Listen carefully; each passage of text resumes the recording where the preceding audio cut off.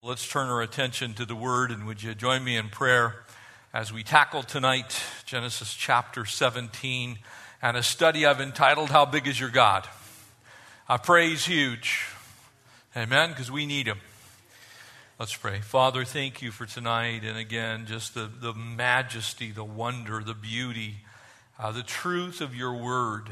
Lord, your Word is life, and we cling to it here in this church, and we teach it authoritatively, cover to cover. We believe that from Genesis to Revelation, all of it was written of you. And we pray that tonight you would speak to us out of your word, that we would be encouraged and strengthened and built up. We ask these things in Jesus' name. Amen. We're going to be moving into a time where we're going to cover fairly close to a chapter, if not a full chapter, on each Sunday evening service through much of the remainder of the book of Genesis, except where it's really appropriate and just nearly impossible. So tonight, chapter 17 and verse 1. And when Abram was 99 years old, so he's now another 13, 14 years older, the Lord appeared to Abram and said to him, yet another name for the Lord God, I am Almighty God. I am El Shaddai. Walk before me and be blameless. And again, a critical part of our Christian walk is that we walk before God. In other words, the picture is, how many of you have had the opportunity to walk with your kids like through Disneyland or something like that? Maybe someplace where you're taking them and you're uncertain of the environment. Where do you always have your children? They're always in front of you. Why? Because you can see their every move. If they're behind you, you have no idea what they're doing. They could be running off in any direction. And so Abram is instructed, walk before me, Abram. Let me have my eye on you. You walk before me. And be blameless. And so this is a picture of our intent to follow hard after God, our walk before the Lord, recognizing He sees absolutely everything that's going on in our lives. And so Abram is now going to be given this covenant in full here in chapter 17 that God is going to make with him. And he says, I will make my covenant, and I want you to underline or circle whatever you do in your Bibles. If you have a highlighter, highlight it. As you see this phrase come up, you see these two words come up, my covenant. You're going to see also everlasting covenant, but my covenant between me and you. And remember that God is being very specific with the wording here in Hebrew. He's saying, this is mine, I made it, I wrote it, I authored it, I'll keep it. I'm making the covenant, Abram, between me and you.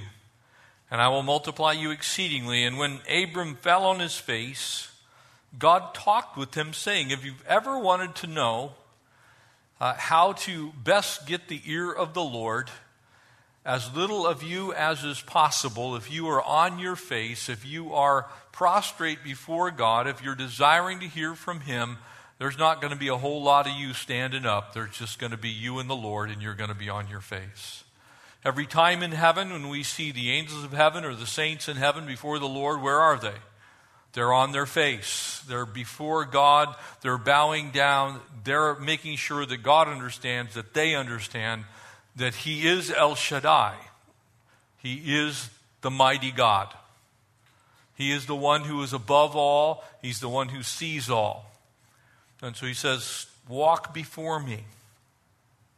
I'm going to make you exceedingly great and multiply you. And God talked with them. As for me, behold, and so these are the words of the Lord, my covenant is with you. And you shall be a father of many nations. Not simply just the promised nation, though He'll be the father of Israel. He's going to be the father of all kinds of nations because He's also the father of Ishmael. So He's going to be the father of all kinds of nations. Tremendous covenant that the Lord makes with them. And so He gets a name change in verse 5. And no longer shall your name be called Abram, but you shall be called Abraham, for I have made you a father of many nations. I will make you exceedingly fruitful, And I will make nations of you, not just ethnic groups, not just basic peoples, not just aunts and uncles and cousins, not just people who are related to one another by blood, but literally nations will arise out of Abraham now. And kings shall come from you. Sometimes we forget that being the father of the Jewish people, every last Hebrew king was related to Abraham. And so all of the kings, because the children of Israel are going to be born out of Jacob, who will later be called Israel, and from Israel will come all of the kings. And so he's going to be the father of the kings, especially of the Jewish people, but also some others. And I'm going to, and I will establish my covenant between me and you and your descendants after you in their generations. And then notice this, the first time, for an everlasting covenant. So how long is the Abrahamic covenant in force? It is everlasting. It is from generation to generation. It is without end in that sense. He's made it to a very specific group of people, and it is to them that it applies in its fullness. We are the inheritors of parts of the promise because we too are going to be adopted. We too are going to be called. But the Jewish people have a wonderful, special, unique, beautiful position in God's kingdom that is only the result of being born into, in essence, the tribes that we know as the ones that will come from Abraham and Isaac and Jacob, and from them, of course, the Jewish people themselves, the children of Israel. To be God to you, not a, but the, to be God to you and to your descendants after you. And also I give you and your descendants after you the land. And so here's another part of this covenant. So we see that he's going to be prospered. We see that he is going to be the father of multiple nations, the father of kings, and that there is a land associated that we've already had described, and that is a large portion of what we would call today the Middle East, stretching all the way from North Africa, all the way to the very far side, nearly into Persia, but the middle of Iraq, all the way into southern Turkey, including the countries that we would currently call Syria, Lebanon, of course, all of Israel, Jordan, everything that is largely what we would call the Sinai, part of Saudi Arabia. And so this massive area of land given perpetually, notice it's an everlasting covenant.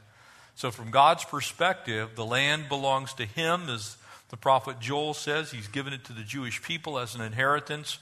And so all of that land, so when you read today that once again the nation Israel is needing to protect its borders, this monumentally tiny country that faces terrorist attacks on a daily basis.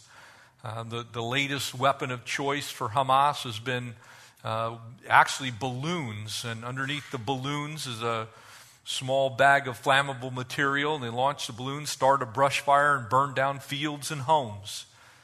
Prime Minister Netanyahu said today, we're not putting up with it anymore. And so once again, they're fighting for this little tiny chunk of land that is a minuscule portion of what God actually promised to the Jewish people via an everlasting covenant. And trust me, if God says, I will make this covenant, he will make this covenant. And don't be surprised when Israel prevails. Because God gave them the land as a perpetual covenant. It's not anybody else's to take away or deal with, though the world has tried and continues to try. They will ultimately and totally and completely one day fail. Right now, Israel is confined to this tiny little sliver, this 8,000 square miles of the promised area that is so much of the Middle East. And I will be your God to you and your descendants. And also I give you and your descendants after you the land in which you are a stranger, all the land of Canaan, as an everlasting possession, and I will be their God. And God said to Abraham, As for you, you shall keep my covenant, you and your descendants after you throughout your generations. And so now Abraham has been given a part that is his. And this is my covenant which you shall keep between me and you and your descendants after you. Every male child among you shall be circumcised. And this sounds like almost insane. When you really think about it, okay, you're going to give them a sign of the covenant, and it has to be this. And we'll talk about this in a few minutes. And you shall be circumcised in the flesh of your foreskins, and it shall be a sign unto you of the covenant between me and you. He who is 8 days old among you shall be circumcised, every male child in your generations. He who is born in your house or bought with money from any foreigner who is not your descendant, even your servants. So holy was the household that was going to be ultimately described as decidedly Jewish, that even if you had a servant, they wanted the covenant of God kept, to walk before God, that they would honor the Lord with their life and with their living. And this would be a sign. He who was born in your house, he who was bought with money, must be circumcised. And my covenant shall be in your flesh for an everlasting covenant. In other words, he's saying you're not going to, once this happens, you're not going to be able to undo it. And the uncircumcised male child who is not circumcised in the flesh of his foreskin, that person shall be cut off from his people, for he has broken my covenant. A very simple and a very strange command. This is what I want you to do. And so very often God gives us very simple and yet seemingly strange commands. It's like, seriously, Lord, you care about it? Yes, I care about that, Jeff. And then God said to Abraham, as for Sarai, your wife, you shall not call her name Sarai, but Sarah shall be her name. And I will bless her and also give you a son by her. You can imagine at this point in time, he's going, yeah, right. Sure. And then I will bless her, and she will be the mother of nations, and kings of peoples shall be from her. And I want you to know this incredibly strange response. I've always marveled at this. And Abraham fell on his face, so he does the right thing, and he laughed. It's like and we really don't know, but my take on this is that I think he's beginning to get the picture. And I think this is really joy that's coming from the Lord, because the way he's doing it seems to indicate that he's fallen on his face before the Lord in faith. He doesn't know how it's going to happen. I don't know if you've ever had those situations where I call it God giggling. You know, it's just like, Lord, if you do this, it's awesome. I have no idea how you're going to do it, but it's going to be good.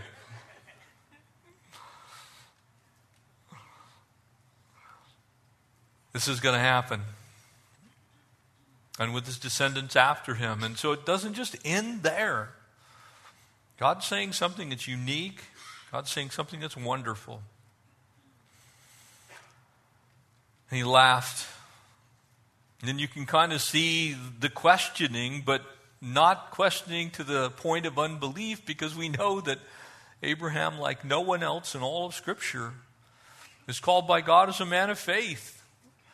So as much as his faith is tested and as much as his faith is not perfect, we're beginning to see the glimmer of this great faith that will ultimately be exhausted by the time he goes home to be with the Lord, and all the great things that the Lord has done, so much so that his name will be first on the list when you get to the book of Hebrews.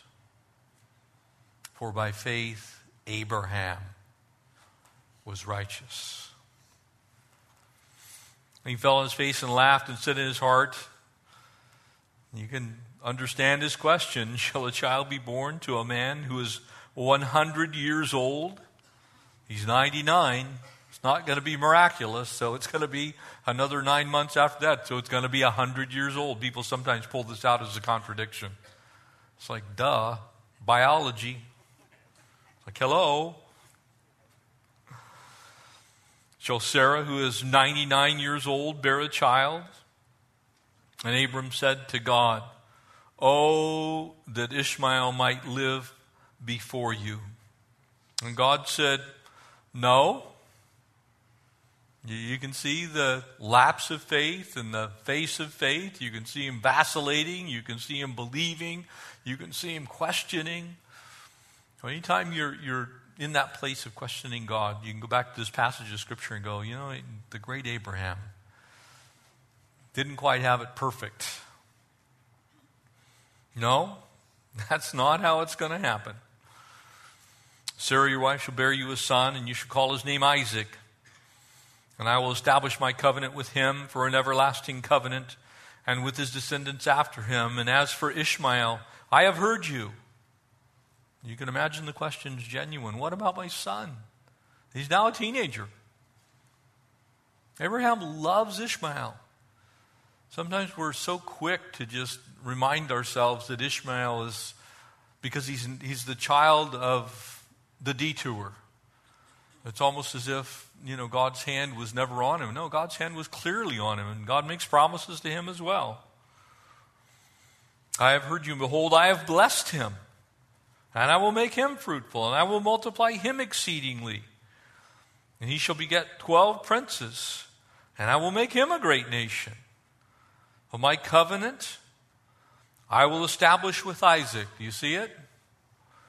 So he makes some promises to Ishmael. He blesses Ishmael, but the covenant is made with Isaac. Make sure you get that distinction. The covenant belongs with Isaac, the descendants of Isaac through Abraham, not with the flesh and Ishmael. Though Ishmael will be blessed, and he will also be great. In other words, he's not punished in that sense. My covenant will be established with Isaac, whom Sarah shall bear you at this set time next year. And when he finished talking with him, God went up before Abraham. And so Abraham took Ishmael his son, and all who were born in his house, and all who were bought with his money, every male among Abraham's house, and circumcised the flesh of their foreskins that very same day. So you can see he acted on his faith. Faith without works is dead. Amen? God says, this is the covenant I'm making. Abraham says, okay, I'm not sure I understand this completely, but I understand you said it, God, and that's good enough for me. Can I tell you that's extremely wise counsel in your life and your walk with the Lord? If God's word says it, do it. If he's made a command, if he's made a commitment, if he's given you one way versus another way, and there are two ways, and God speaks of one way, you can be very much assured that the one way that God has affirmed is his way. And do it that way. Same day, as God had said to him, when Abraham was 99 years old, when he was circumcised in the flesh of his foreskin, and Ishmael, his son, was 13 years old when he was circumcised in the flesh of his foreskin. And that very same day, Abraham was circumcised, and his son Ishmael, and all the men of his house, born of his house, were bought with money from a foreigner, were circumcised with him. And so this incredible picture of how big is your God, because there's still this impossibility that's looming before the family. God has made a promise, but they're now stopping and they're going, okay, God, this is on you. And so he gives himself, God does a new name. He says, I am El, I am God, Shaddai, mighty. I'm mighty God. Abraham, you're not mighty.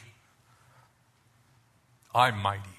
And so he makes this covenant promise with him, and he changes his name. And as God speaks into this whole situation, it's so interesting. He uses this Hebrew word, bereth, which kind of outlines what God himself is promising. And it's as if God took out back in the old days. How many of you remember carbon paper? You remember carbon paper? Yeah, we used to do everything in duplicate and triplicate, and you had to load the carbon paper into an IBM Selectric typewriter if you had a really good one, and you'd be typing away, and there'd be multiple copies, and every stroke of the key made a copy, in essence, onto the paper behind it. And there's a little bit of the symbolism that's here in this covenant, because God's saying, look, I'm making the covenant. I'm striking the keys. I'm saying something, and I'm going to give you a copy of it because I want you to know that I meant what I said, and here it is. I don't want you to ever misinterpret my intention here or to believe something wrong about me. And so he imparts this knowledge to Abraham, recorded in the Word of God here in the book of Genesis, passed down through generations. He says, look, this is your copy. I want you to get it. I want you to understand it. And in order for them to really get it, he uses the adjective, in essence, covenant, in the sense, or the adjectives that are attached to this word are significant. So it's my covenant. It's an everlasting covenant. It's a covenant between me and you. He's saying, look, this is me. I'm doing it. Here it is. It's now yours. Walk in it.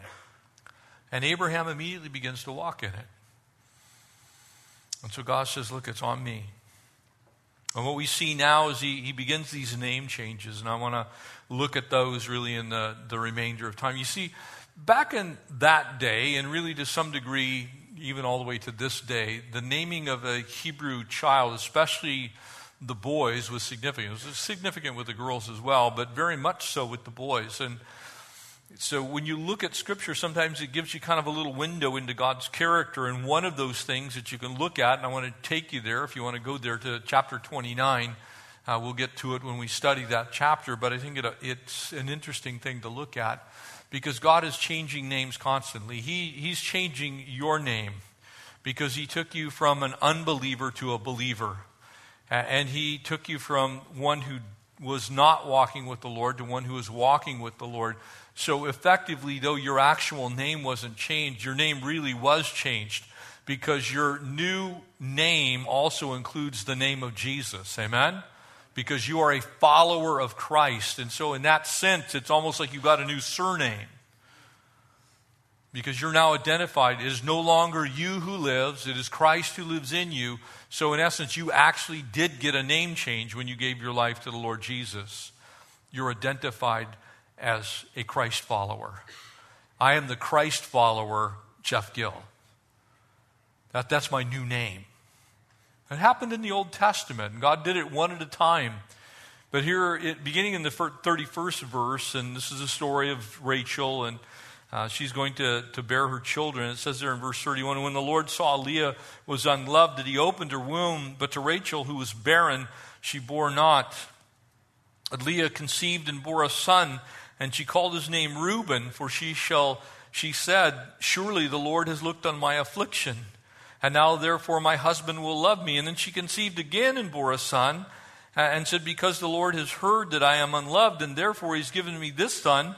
And she called his name Simeon.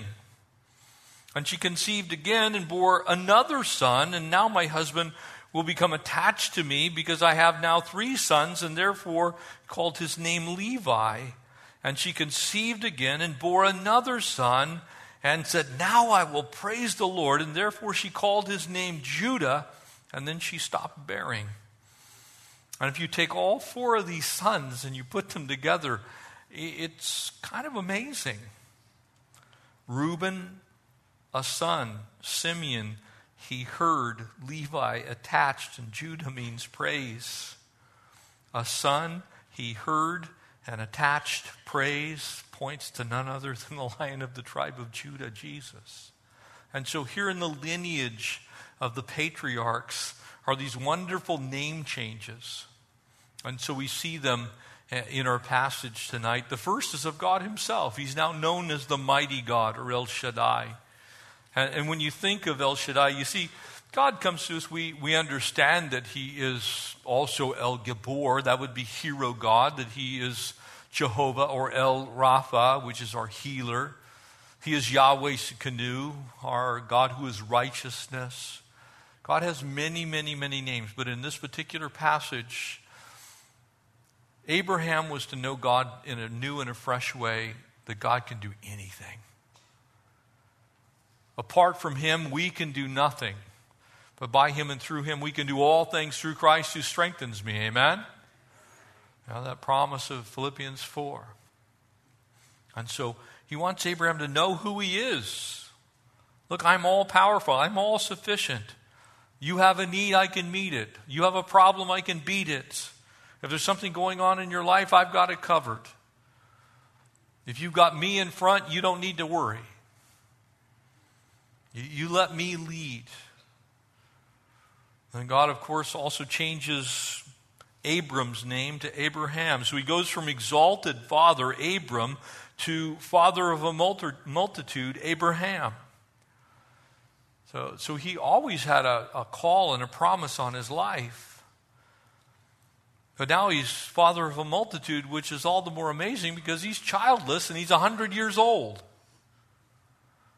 So this name change really means something to Abraham. Because he's going to be able to look back on this day in time and say, I saw God be faithful. When God makes a promise, it's incumbent upon God to keep the promise. Amen?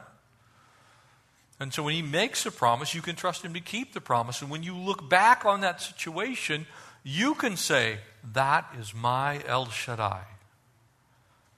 He kept the promise. He did what he said he was going to do.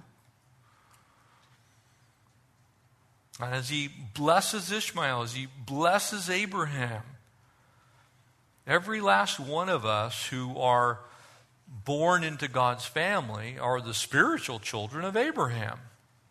We may not be the literal descendants as the Jewish people are, but spiritual descendants most assuredly. And of that, you can see that in Galatians chapter 3, by the way.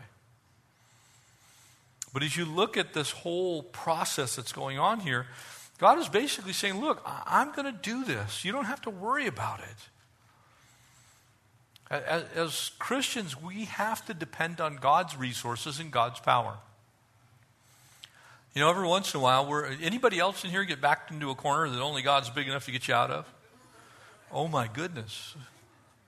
I think God likes that. I really do. I think the Lord actually delights to put us in circumstances where he's the only answer. Because he receives the glory for it when that happens. Because you can't do it. I can't do it.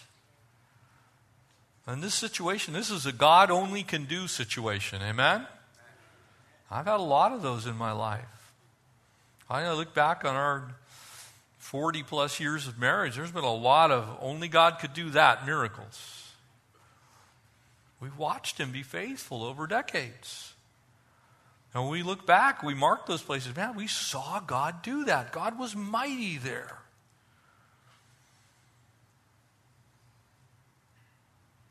But we got to keep our heads down where we can let God be God. Amen? Sometimes we try and take over. Anybody in here try and take over for God occasionally? And do things your own way?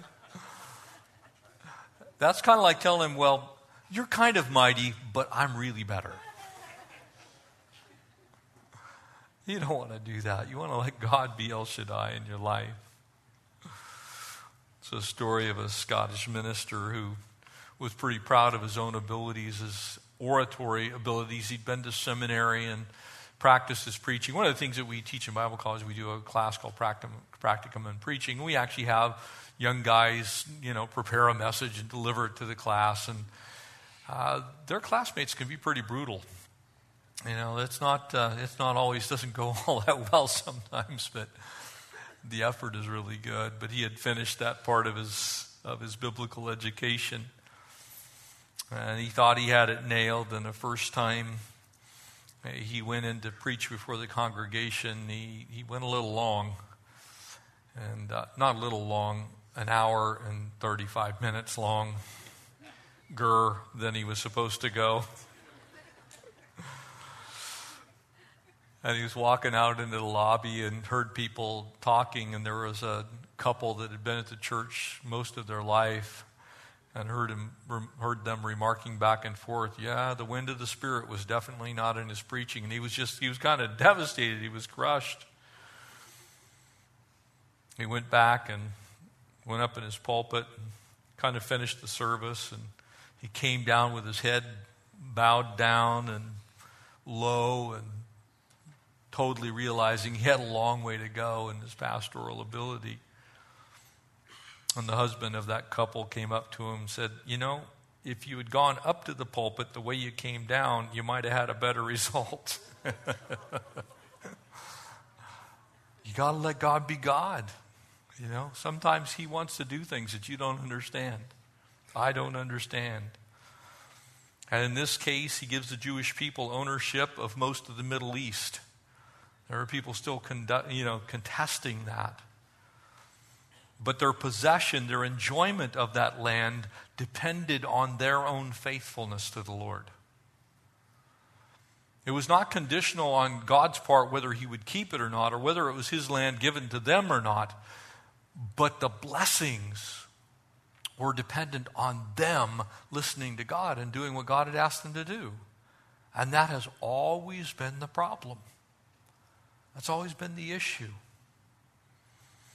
More than 60 times in the book of Deuteronomy, Moses told the people to inherit or possess the land, and he reminded them that the land was a gift from God, and he said, this is the land that God has given us, but we have to do what God tells us to do.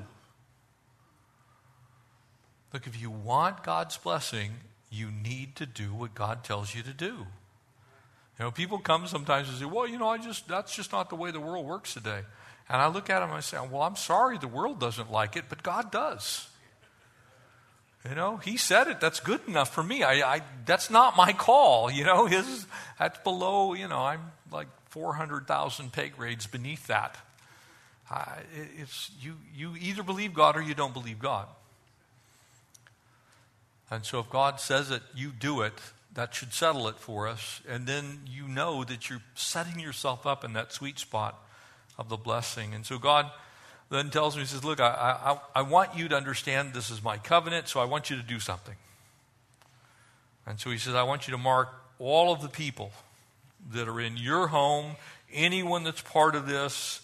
This was not something, I think that highly likely that there were some reasons to believe that Abraham had actually known of this prior to this. But as he goes through, you can imagine literally talking to everyone in your family. Well, we're going to have a party this afternoon.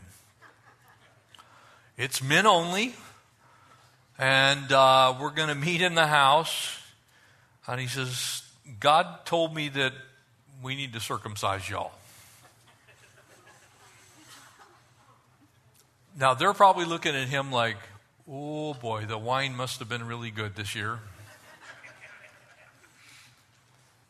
But there's an interesting word that's translated circumcision in Hebrew, and it means cutting round. It literally means to cut round that which is to be dealt with. And so what he's saying is I want you to cut all the way around your flesh. I want to deal with your flesh. I want to get rid of your flesh. I want you to be taken care of as far as your flesh is concerned. I want there to be a difference between you and those who walk in the flesh, is basically what he's saying. And while he gives them a physical commandment, it talked about separation. It made them completely different. Nobody could be born into the world with this. They didn't have to worry about somebody being naturally this way. It was a purely voluntary decision that was made on behalf of the person that said, we're going to do this because we want you to know that you are marked for God's service. So all the way back in the Old Testament, God's saying, look, I'm making a covenant with you. I'll keep the covenant. Here's your part. But your part is something that just marks you as being obedient to me. This act has nothing to do with the actual, cleaning up of your life. But it says to me that that's your intent. That's your heart. In other words, it was a faith move.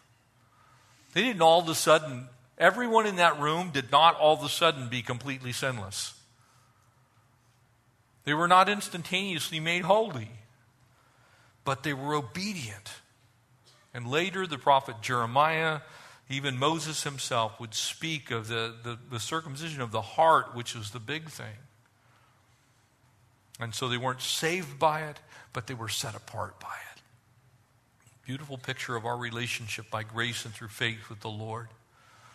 The third new name that we see here is Sarai becoming Sarah. And there's so much disagreement about what Sarai means, but the two tops of the list are to mock and to be contentious. Those probably both of them fit. But her new name means princess. She now becomes the princess of Abraham's life. And so picturing how the Jewish people would relate to God and relate to Abraham. And then Isaac is going to come along, of course, and that's the fourth name. But as Sarah's name is changed, Sarah, just like Abraham and just like every last person in this room, we all have our faults. Amen?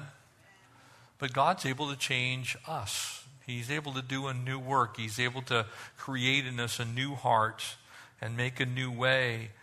And so when you think about it, think about your own self being in that situation and how God's changed you. You see, these guys got a literal name change. And so Abraham and Sarah are now laughing about this whole situation because it's completely impossible.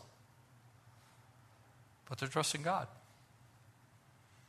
You may be laughing about that house payment. You may be laughing about some job situation. You may be laughing about something that's going on in your life. It's just absolutely impossible for you to take care of it. But God's still El Shaddai. And He can change you from mocking and contentious to a princess. And He can make you into that person that God wants you to be so suddenly and so swiftly that it's like the covenant promise here. It's like, just do it, Abraham. I got this. The final name change that's the positive side is, of course, Isaac himself. And Isaac would be the first baby born in the Bible that gets a name before he's born. And so his name, of course, means laughter. Ishmael and Isaac both in this lineage of Abraham. By the time we get to really looking at their lives as they kind of unfold over the next few chapters, you're going to see a principal difference between them. One representing the flesh and the works of the flesh and how each one of us is prone to it. And the other, Ishmael, of course, being the one of the flesh, and Isaac being the one through the second birth, which is, we identify with that, amen? In other words, the first birth was the flesh and the second birth was the spirit, which is exactly what happens to you and I as we believe in Christ Jesus. I was born the first time in the flesh. I absolutely was born a sinner in need of a Savior. And all I know is that second birth, the one that was the child of promise, the promise that was made to me, Jeff, if you will believe in my name, I'll change you. I'll take you from that bitter, angry guy, and I'll make you into somebody who knows how to love on people. He did that. That's the way He works. That's how good He is. God wasn't going to waste all the time that He invested in Ishmael, and so He's going to work in Ishmael's life as well. It wasn't his fault. He was born to his knucklehead parents. But I want you to notice that Ishmael didn't get a new name. He got to keep the one he was born with. And that's because he was born in the flesh. And so he, in that sense, represents somebody who does not know the Lord. Because your flesh can't be changed. Your flesh is what it is. In that sense, it's always going to be flesh. You're always going to deal with flesh. You're always going to have that old nature. But your flesh can be disciplined. Your flesh can be brought into subjection. Anybody figured that out, that you still struggle with your flesh? Yeah, well, you were born in the flesh, so your flesh still is right there and it wants to be pleased. And so it is only by the power of the Spirit that your flesh can actually be dealt with. And so God says, look, if you're unwilling to change, that's on you. And so in this passage, we see God working in these ways that we would say are impossible. You got a child who should never be born. You've got a son who's going to be the father of all of the Jewish people, ultimately, Abraham being the ultimate father. But you see Isaac, this new child of promise who represents the work of the Spirit instead of the work of the flesh. And that's why John's gospel is already recorded for us in chapter 8, that your father Abraham rejoiced to see my day. That's the day that Abraham was really looking forward to, was the day when Christ Jesus would be born. Because he is, in fact, El Shaddai. He's the mighty king, so powerful that he can overcome absolutely any detour, overrule anything that you've had go on in your life. No matter what it is, he's up to the task. Amen? Father, we thank you for your word, and we pray that you'd bless us, Lord. And God, now as we spend some time really looking at the things that are on the hearts of your people, would you grace us with your presence in this place? And as we continue really in an attitude of adoration for you, speak, Lord, to your people in Jesus' name. Amen.